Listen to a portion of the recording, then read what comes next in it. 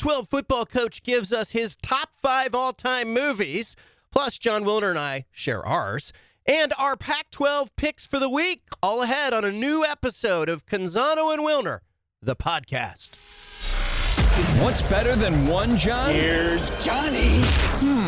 Nobody really knows.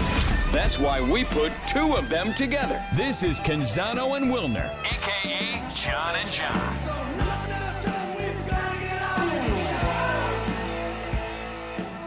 I'm John Canzano, and I'm here with John Wilner. I got to tell a story. So Oregon beat UCLA last weekend, and I got a text message on Monday night from Oregon football coach Dan Lanning. And you know how football coaches get high on the euphoria of a win, and they're just in a different mood. They always are. They're in a better mood when things go right on the field, and Dan Lanning was no different. Oh, yeah. I would imagine that lasted 24 hours, 36 hours. Yeah, so he texts me and he says, "You've never given me your top 5." And I was like, "Top 5 what?" And he said, "Your top 5 movies of all time." Like, it's a very different conversation, right? Like, you ever had a coach go, "You've never given me your top 5." Maybe Mike Leach would do that. I don't know. Who else? Yeah, that is definitely a little bit out there for a coach. Yeah, so it goes back to a conversation we had on Pac-12 Media Day where he gave his top 5 movies. I want to play that clip for the listeners of this podcast. I'll give you my top 5. Is that fair? Yeah. Because I couldn't name one. I'm Last of the Mohicans. Okay. And that's, for me, that's because of the soundtrack, makes the movie. It's beautiful. That's Daniel Day-Lewis, yeah? Daniel Day-Lewis. Yeah, so that's one of the top ones for me. The Departed. I like mob movies. Okay. I think it's got an amazing cast. Mystic River. I don't know if you've seen it or not. Yeah. You're starting to feel like, man, this guy's kind of dark. Yeah, but I like it, though. It's my movie niche. Seven. Okay. Right? Yeah. And then, now you're worried about it. But that's a great movie. It's surprising. Great drama. And then I'd say Road to Perdition. That'd be my top 5. Man, he's right about Last of the Mohican soundtrack, right? That is like the version of that would be like the LSU offense from a few years ago. That is the best. I mean, I can't think of a better soundtrack than that one. Man. But he is dark. He's got DiCaprio in a couple of those, right? Yes. And then, we're just doing it's media day. Of course, it's a fun way to get into a conversation, but I thought it was really interesting. And he's right about Seven. Like, Seven is really disturbing and also pretty good as a movie. Like, you can't get it out of your head, but also pretty good as a movie. But it gives you an idea. I kind of got the impression that it's probably why he's a good recruiter. I mean, you think about him in that setting as he's talking to me and he's connecting and, he's talking about his movies. He's likable in that setting. Oh, for sure. You also wonder if, that's just the dark movies provide him an escape from a lot of the personal interaction. He's got to be on all the time, right? Yes. As a coach, as a recruiter, you got to be on. So, if you like movies that are a little bit dark and you just kind of shut down and enjoy them, I could see that. All right. So he pays for the gas of these kids after the game on Saturday. He beats UCLA. He's going home. He stops for gas at Chevron. He sees 4 kids who have driven from 95 miles away to see the football game, and they're gassing up at Chevron, and he says, "I'm going to do a good deed. I'm going to pay it forward. I'm going to pay for their gas." And so I write about this, and then when I ask him about it, he mentions the movie Pay It Forward. And he says, "It's a phenomenal movie. I can't believe that, Rotten Tomatoes rated it so poorly." And I'm like, how does he know what Rotten Tomatoes rated Pay It Forward? But I looked it up. It's like a 39 out of 100. And he's right. And then he texts me on Monday night at 9:30, and he says, "You've never given me your top 5. So I'm put on the spot, okay? I don't know what I'm going to say. I've never really thought, what are my top 5 movies? So in real time, this is what I came up with. And I'm going to put you on the spot too, Will. No, let's hear it. Okay, Go ahead. This is what I came up with. I went with more than 5. I just started naming movies I liked. I went the original Godfather. I went Shawshank Redemption. I went Platoon, but I think I meant Full Metal Jacket, but I said Platoon. Again, I'm on the spot. I put in Gladiator. I put in No Country for Old Men. I do like The Departed. And then I put in one oddball. So I really gave 7 movies. I put in this movie from the late 1970s. It's called Murder by Death. It's got Truman Capote and it's got Peter Sellers in it. And it's kind of a spoof on murder mysteries. Like, it's the world's greatest detectives are gathered at a castle to watch, to have dinner and a murder, and they have to solve the murder. It's kind of an interesting little movie. But his response to that was, I have never heard of Murder by Death, but I will check it out. He says The Departed is elite, Shawshank's elite, No Country's elite. He said Platoon is a reach, and I'm a Godfather 2 guy myself. And that's how we ended that conversation. I was like, okay, so you're on the spot now, and I want our listeners to think about it as well. What are your favorite 5 movies? You can tweet them at us if you'd like. I'm at John Canzano BFT, and John Wilner is at Wilner Hotline. Tweet us your 5 favorite movies of all time. But Wilner, give me your 5 favorite movies of all time. I would go with a Shawshank, definitely. I don't know if can give you 5 off the top of my head, but yeah. Shawshank is definitely up there, way up there. Yeah. Pulp Fiction. Yeah. Solid. 13 Days, which is a movie about the Cuban Missile Crisis. Okay. My kids are even into that one. I got to see that. And then number 1, I am what I am, right? I'm a reporter. Number 1, All the President's Men. Oh, yeah. See, I should have included that. I like that, too. All the President's Men's really solid. And I've read the book. That's the book's great. The movie's great. So that's my go-to movie. No matter what, is All the President's Men. I really felt like I was on the spot. Like I felt like I was being tested because I knew from media day this guy knows movies. Like I think he was sitting around as a teenager in rural Missouri, and he was probably into football, but he was probably into movies after football. Like this is what he and his family and his brother did when they were hanging out. And they didn't have they were living on like 6.5 acres. Out in Missouri, so good stuff. He's also on a lot of planes. He's on a lot of flights. That too. And I just wonder because we got on the topic because I showed my kids Teen Wolf, and I remember Teen Wolf being like this great movie, and my kids were just really not impressed. Like, okay, yeah, it's a guy who is a werewolf, plays basketball. Is that Michael J. Fox? Yeah, Michael J. Fox playing. Or I showed my oldest daughter Back to the Future, which I like the original. More than any, and she was like, the special effects, Dad. Gosh, and it's true. Right. Like if that movie was made today, it would be such a better movie because of the effects. For them, watching the effects of all, Back to the Future, that's like when we were at that age, watching the special effects for something from a movie from the 1950s or 60s, right? Right on. Like even Ghostbusters, when you rewatch it now. It just looks really primitive. It looks like somebody made it in their garage.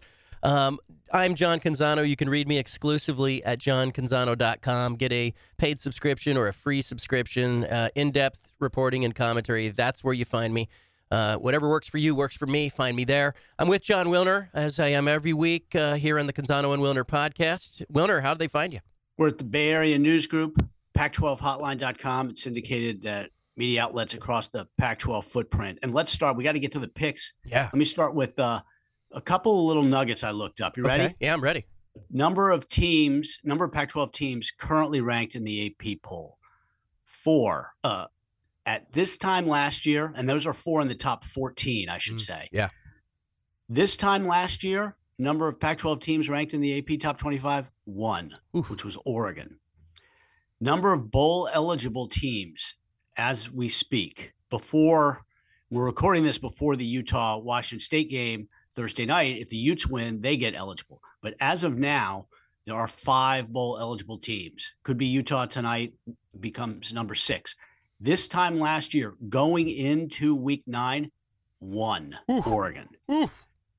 And if Utah wins and they're eligible, that would be 6 coming out of Week 9. Coming out of Week 9 last year, 1. So you combine that with just what you see on the field, the way the quarterbacks are playing, and it just seems like there's no question that the overall quality of play is better. That's fantastic. See, that's why people come to this podcast right there. John Wilner pouring over the numbers, quantifying how much better the Pac-12 conference is playing right now than it was a year ago, or at least perceived than it was a year ago. Let's jump into the Thursday night game. We'll mention it. Some people may be listening to this after the Utah-Washington State game, so we won't spend a lot of time on it. But 7 o'clock, FS1, Utah at Washington State. John Wilner, this game is interesting because I'm not sure what to make of Washington State right now. Utah's a 7.5-point favorite. How do you see it?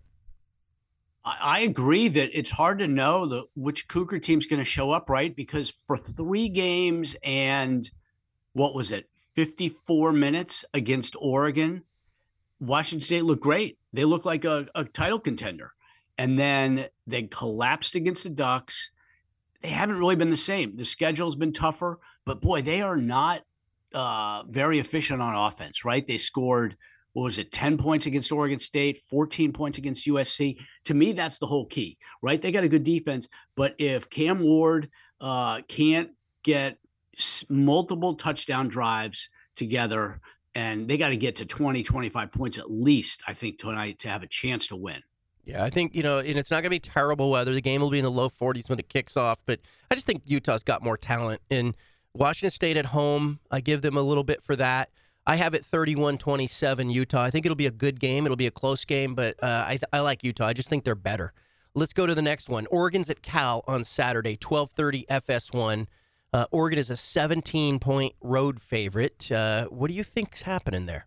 Boy, well, people are seeing that Cal can't really score, right? I mean, and they're seeing Oregon's averaging, what are they up to 45 a game or something? And if you remove Georgia, I've mentioned this before, if you remove the Georgia game from Oregon's stats and ledger and the public perception, they're top 5 and they're averaging 50 a game, and they'd be viewed as a playoff lock for sure.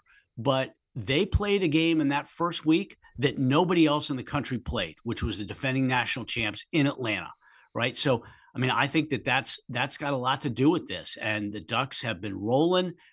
See if there's a little bit of a letdown. You're closer to that than I am, and certainly, that was a huge win against the Bruins. Do you see a letdown at all coming from them? I thought about that, and I think, yes, you can craft a narrative that makes this game close because Cal's played Oregon tough in recent years, but those were Mario Cristobal Oregon teams that kind of played not to lose against opponents that weren't as talented as them, and so I think that some of those scores became a lot closer than they should have been. I also think, the first college football playoff ranking comes out on Tuesday.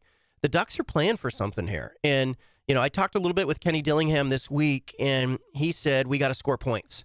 So I think Oregon's going to get to 35-plus points in this game, and I think that's way too much for Cal. So Oregon is a 17-point favorite. I think they're going to cover that. I think they win 38-17. Yeah, I wonder with this one and a couple other games, like if the number's so high, can the home team execute that old backdoor cover, right? I mean, maybe it's 35-14 down the stretch or something like that, and Cal gets a meaningless touchdown. That's such a big number. I've got Cal, but only because of that. I think Oregon will have the game in hand in the fourth quarter, and you're right. There's no way Cal is going to get into the 30s unless the Ducks just have a bad game and there's a bunch of turnovers. USC's at Arizona Saturday, 4 o'clock, Pac-12 networks. I think this game's interesting, and the psyche of USC is interesting to me. Because I thought coming off the loss to Utah that maybe the kind of kid that was enticed by the allure of USC and Lincoln Riley and the NIL deals, maybe that kid, loses a little bit of steam after losing a game, a conference game at Utah. But then UCLA loses to Oregon. Now USC's back in the picture. I think Arizona's going to score in this game. I think their Wildcats are at home, obviously. And so I think this is closer than the 15.5-point spread that is on this game. USC's the favorite. Over under 76.5, whole bunch of points. I'm picking USC to win the game, but I don't think they're going to cover. I think you're right. It's one of those home team backdoor cover situations. I have it something like 42-31 USC. Yeah, I mean, these are two. Arizona's defense is terrible, and SC's defense is, alternates between terrible and mediocre. It's also homecoming for Arizona, and sometimes the homecoming crowd and the whole energy can help a team. I like Arizona to cover. I'm with you. But the piece that I wonder about is Jaden DeLora. He faced SC twice when he was Washington State's starter, and he didn't play very well. And we'll see. I'm thinking about Bo Nix. He didn't play very well against Georgia when he was at Auburn, and then he didn't play very well against Georgia when he was for the Ducks earlier this season. And I wonder if DeLore's going to have any of that carry over too from his days in a Cougar uniform against the Trojans. So to me, that's the X factor. If he has a bad game, I think it could get out of hand. But otherwise, I agree. I think Arizona's going to cover. Yeah, and I think if you look at what's a big game for Arizona, yeah, of course the rivalry game with Arizona State, but beyond that, you've got a lot of LA kids on that Arizona roster. And I think this becomes a bowl game for Arizona. Like if, for games they get up for, this USC game should be interesting. And I think of the Saturday games, if I had to pick a underdog to win, Arizona would be where I would probably circle. I don't think they're going to win, but if of the home teams, because everybody's a double-digit underdog. Yep. I think Arizona can stick around in this game because they can score. And if USC doesn't show up to play, Arizona could shock them because they have the offense to do it. They don't have the defense though, so Caleb Williams may throw for 600 yards. So we'll see. He might. But you're right. It's weird because the 4 Saturday games are all double-digit favorites. And I think that the Arizona USC game has the potential to be the best one, right? It's on Pac-12 networks. And for those wondering, this is the SC will meet its obligation with this game. SC meets its obligation for appearances on the Pac-12 networks. So any big November games for the Trojans could be on Fox or ESPN. But I think this has got the potential to be the game of the day, to be honest. Arizona State is at Colorado on Saturday, 4:30, ESPNU. What is happening in Boulder on Saturday in your mind? What is ESPNU? I can't remember the last time a Pac-12 had a game on ESPNU. Yeah. Interim coach bowl, right? Both teams have got interim head coaches, and that's certainly part of it, I think, because you just don't know how the players are going to respond on a week-to-week basis when they know they're not playing for the head coach for the next season, right? I just don't know that Colorado's got enough of anything to keep up here. ASU has got a pretty good offense, and man, the Buffs got handled by Oregon State last week. Yeah, Colorado's averaging 13.7 points per game. That is, they have a hard time getting to 20. They got to 20 against Cal, but they needed overtime to get there. So I'm going to say they get to 20 because they're at home against Arizona State, but they're going to give up 31 in this game. And Arizona State's favored by 13.5. I don't think they're going to cover. It's not a game I would ever bet on, but Arizona State 31, Colorado 20 is kind of how I see this. But don't be surprised if it's like 31-13, 31-17, something like that. So I'll take Colorado in the points, but I think Arizona State wins this game by double digits. Yeah, man, 13.5 points. That is that's low scoring for a 1950s team. Man, yeah, that's awesome. Last game, Stanford at UCLA. Last I saw, Bruins are 16.5 point favorites coming off the big loss at Oregon. What do you think? Stanford's been better, and this game's 7:30 on ESPN. It's kind of the problem for Stanford is this game's at UCLA, where the Bruins this year have been really good. I just am wondering about, Chip Kelly's team. Do they come out of this Oregon game going, look, we got to get back on track, we got to get to Vegas, or do they come out of the Oregon game going, we don't have a lot to play for, Stanford, doesn't move the needle. But again, here's the trend, right? UCLA is a 16.5 point favorite. I'm going to throw a stat at our listener here. Home favorites are 24-10 now against the spread this season. That means they're covering. Ooh. They're covering 24 out of 34 games they've covered. They are 33-1 outright winning the game. So UCLA is winning this game. We all know that. And I think they're going to cover the 16.5 just because the trend is your friend. I have it 38-21 UCLA over Stanford, but I think it has the potential to get ugly if UCLA shows up motivated. And, I think we're going to find out. Does UCLA want a rematch with Oregon in Vegas? If they do, they come out and they lay it on Stanford. But Stanford's looked better. Last 3 weeks, they probably should be 3-0. If they don't lose that Oregon State game, they would be 3-0. Yeah, it's crazy, right? They lose by 1 in the last minute to Oregon State, and then they beat Notre Dame 16-14 and beat ASU 15-14. They've scored 31 points in the last 2 weeks combined and won both games.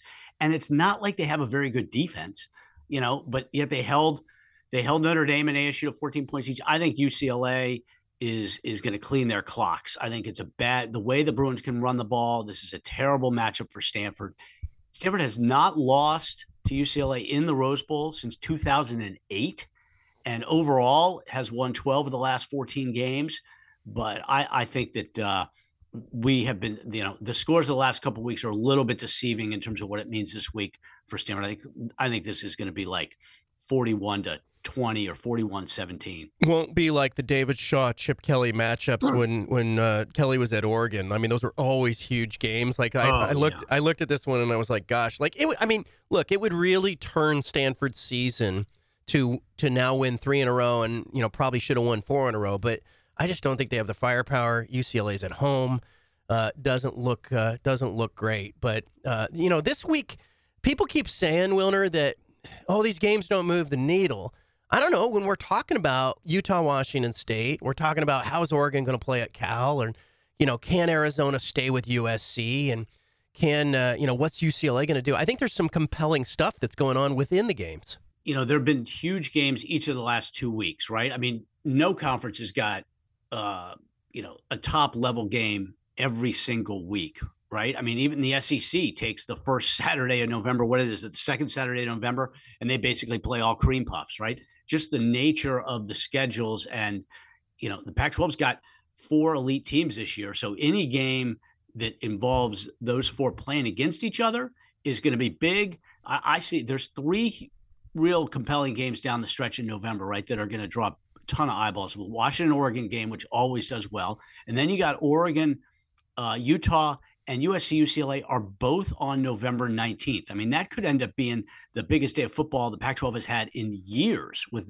those 2 games. With the playoff ranking coming out Tuesday, do style points for Oregon this week matter in your mind? Or is it going to take a lot more to get the Georgia 49-3 win out of people's minds?